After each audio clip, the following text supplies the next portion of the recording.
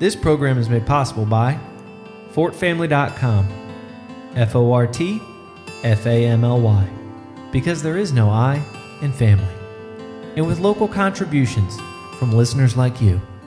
Thank you.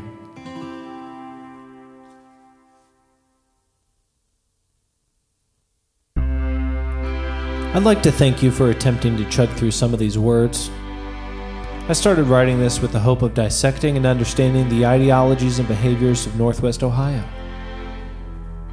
But instead, I ended up with a few interconnected short stories followed by a 200-page narrative written in the style of a long-winded PG-13-year-old. And if that's not what you're looking for, I completely understand, but that's what we've got. So without further ado, I'd like to whisk you away to a place between Columbus and Canada, where the sky's as gray as the water and the beer's as cold as the ice that you put it in. A place so mildly unhinged that it passes inspection without much inspection at all. A place that's completely fictional and in no way based on reality or involving people that I know in real life.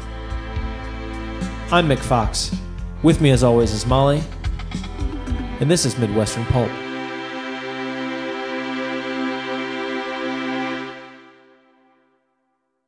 Part 1. 4 to 5 freaks to set the setting. Donnie. It's either 1986 or 2012, and it doesn't matter because this part of the world doesn't change or age or respond to normal fluctuations in weather or time or anything like that. But it's summer in Northwest Ohio, and I'm bar-backing at an establishment on an island off the coast of Port Clinton. By bar-backing, I mean I am carrying buckets of ice from a shed that houses an ice machine to another building that puts warm beer into said ice and sells said beer to 42-year-old spring breakers. Would it be more efficient and cost-effective to buy refrigerators for said establishment? Sure, but it's 1994 and refrigerators haven't been invented yet. A large portion of my job is waiting for these giant buckets of ice to fill up. Now, hey, if I fumble on some words, I'm just going to ram right through them. Just ram through it. I'm just going to ram right through. I'm not going to correct myself. It's not like my turn of phrase was any good. You should buy the book and see the pictures and then double check. What was it that he said there? I don't know. Keep going. You're doing great. Thanks, babe. Mm-hmm. As I wait for my ice, I have to constantly be on the lookout for this man named Donnie. Donnie is a person who presumably lives on the island, though I have seen a car that looks just like his on the ferry. He drives a crummy old Buick that he just loves. It has a sticker on the back window that from a distance looks like a Freemason's compass, but up close it's just drawings of male genitals in the shape of a Freemason's compass.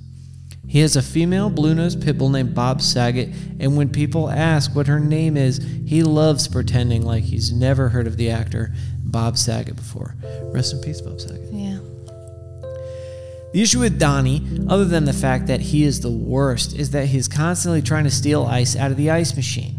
He's always stealing ice because this monster of a person is always wearing a knee-length fur coat in the middle of the summer, and I mean I have never seen him without it. To say that Donnie is eccentric would both be an understatement and be giving him far too much credit. He has no artistic sensibilities unless you consider perversion an art form. His perversion has a specific radar for and gravitation to overly intoxicated women and occasionally men in the throes of a midlife crisis. Ironically enough, these people seem to have a strange attraction to him after fewer drinks than you'd think. I don't have a rock-solid explanation for this. I'm no scientist, but if I were, I'd recognize and record the following pattern of behaviors. Person A, let's call her Donna, walks into our establishment. I use the word our here because our owner, Chris, likes us to use first-person plural while we're at work. He's very intentional about this. I think he probably read about it in some self-helpy sort of business book, but the level of intention leads me to believe that he enjoys the first person because it allows him to feel like a part of something. I don't think Chris has many friends. Yes, Chef. Anyway, Donna walks into our establishment. She has obviously been drinking before entering said establishment, and Donna is 49 years young, a mother of 2, engaged to her second husband, and on a low-key bachelorette party with some of her bitches. She is a very classy lady. I am only kidding. She She orders a relatively obscure-sounding cocktail that's really just a vodka soda with grenadine. I've seen it called a Dirty Shirley Temple or a Russian Kiss or many, a bunch of dumb names. She scolds the bartender for not knowing what she's talking about, then teaches her how to make the drink. At this point, our hero, Donnie, catches a change in the air. His nose picks up the fragrance of regretful decisions from years gone by. He then tunes his ear to a certain frequency that all Donna's voices seem to produce. It seems Donnie isn't affected by any variable in this entire universe other than the presence of a Donna. Donnie scans the room, searches for his Donna. While the untrained eye may see a room full of Donnas, Donnie knows the difference and nuances between all archetypes in this bar. He knows he doesn't stand a chance with Kimberlys or Kelseys. Barbaras and Dianes would eat him alive, and let's be honest, Sierras and Ambers would marry him, poison him, and send his Buick into the lake. Or worse, they live a relatively normal life back on the mainland and grow old together. But Donnas are Donnie's sweet spot. And Donnie is Donna's very strange 2 to 3 day escape from the mediocrity that she's afraid her life has become. Though, if you're ever in a position or state of mind to willingly bring a person like Donnie into your life, your situation is far from mediocre, and it's already far out of your control. From this point, Donnie will find a window to approach his Donna. Her initial reaction to its presence is to harden her shell and reject his gaze, and rightfully so, because addressing Donnie is a critical error in trying to keep him away from you. But because Donna is without her better judgment and has been ignored by friends and partners alike, she can't help but enjoy the attention, so she glances back at him for a fraction of a second from the other end of the bar. At this point, anybody who works in the bar can tell you almost exactly where this is going. Donnie will approach Donna. He will ask her name. She will give him a fake name, let's say Brookie. Donnie also knows this isn't her name. Donnie will laugh and go, "Okay, Brookie, what are you drinking?" Before she can respond, he'll yell at the bartender, "Hey, Meg, babe, could you get us 2 Dirty Shirleys?" The bartender's name is Megan and hates being called Meg, but Donnie tips well when he's with Donna, and let's be honest, Megan has been called more horrible things today alone. Donna secretly loves how forward Donnie's acting. She's never been with a man so confident, not really, and Donnie's confidence seems to make her more confident herself, and she loves that. Her friends say she should be more confident. She should be more spontaneous like her friend Brandy. When Donnie asked her name, her initial thought was to say Brandy, but at the last second she changed her mind. Brookie. How spontaneous. With her newfound confidence, Donna, Brookie, comments on Donnie's drink order. What the hell is a Dirty Shirley? "Well, Miss Brookie, a Dirty Shirley's what you ordered when you first walked in," replies Donnie calmly. Well, Mr. "Johnson," says Donnie. "My friends call me Johnson." Nobody calls him Johnson. I'm pretty sure that's not even his last name, but he always uses a name that could refer to his member. Johnson, Willie, Dick, stuff like that. Well, Mr. Johnson, I'm not drinking a Dirty Shirley. At this point, the bartender is finished with the drinks and has set them in front of him. Megan often stalls on the drinks in an attempt to ruin Donnie's plans, but usually to no avail. He is a master of small talk and can stall for hours, eventually turning it around on the bar, causing enough of a scene to frighten less horrible customers. Donnie gestures towards the glasses and says, "If that drink isn't exactly what you ordered, I'll pay your tab, walk out of here, and you'll never see this face again." Donna pauses, not because she's afraid, but because she knows exactly where this weekend's going.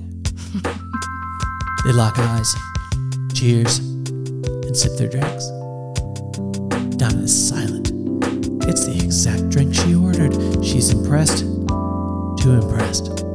She's never been so impressed in all her days. She fears she'll never be so well taken care of again in her life. Poor Donna. It seems like quite the jump. Donna breaks her silence. She says. "Not bad, huh?" Donnie replies, nodding his head. And you said you'd pay my tab if this wasn't exactly what I wanted? Says Donna in a way where you can tell that she thinks she's being very clever. "That's right," says Donnie, in a way where We all know exactly where this is going. Well, this isn't exactly what I wanted. She replies playfully. Oh yeah?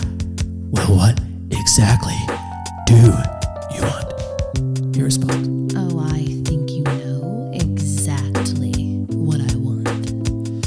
At which point, they are face to face so close that they are speaking directly into each other's mouths. Without breaking eye contact, Donnie pulls out two $20 bills, puts them on the bar. Both Donnie and Donna slam their drinks back, keeping in eye contact all the while, eye contact approaching the level of a childhood staring contest. And Donna, scared to look away for the fear that she may talk herself out of what's about to come, but also looking for the love she'd always wished she'd had as a child. It's as if she's asking him for pure passion with her eyes, and despite the fact that she's not seeing it, she persists as if it's in there somewhere, and since she's never experienced anything like this before, maybe this is what pure passion feels like. Wow. I got a little dramatic there. That was That's my good. bad. That was good. Donnie. Afraid that if he breaks first, Donna may actually recognize what a stupid idea it is to just leave her friends and go off with some weird dude wearing a fur coat on an island in the middle of Lake Erie. But she breaks first, not to leave him, but to grab her counterfeit, overly branded, oversized purse and make eye contact with her friends as if to say, Don't wait up for me, bitches. So they walk out together, arm in arm, Donnie and Donna, almost in slow motion. Not in a good way, but in a train wreck sort of way. You don't want to see it, you hate to see it, but you're seeing it, and you can't look away. My first reaction once they leave is a sigh of relief. It's a silent, well, there you go. Glad we don't have to deal with that anymore. But if you think that thought has any validity, you'd be wrong. Because if you hang around this part of the world long enough, you realize that everyone comes back around. Donnie will be back later today, maybe once more, maybe twice, but he's definitely behind the building, in the shed, digging through the ice machine with his filthy, filthy hands right this second. Thanks for listening. Join us next time, or go ahead and read ahead. Midwestern Pulp, A Love Letter to Lake Erie by Mick Fox. You can find it at your local independent bookstore or online at fortfamily.com. FORTFAMLY. Because there is no I in family.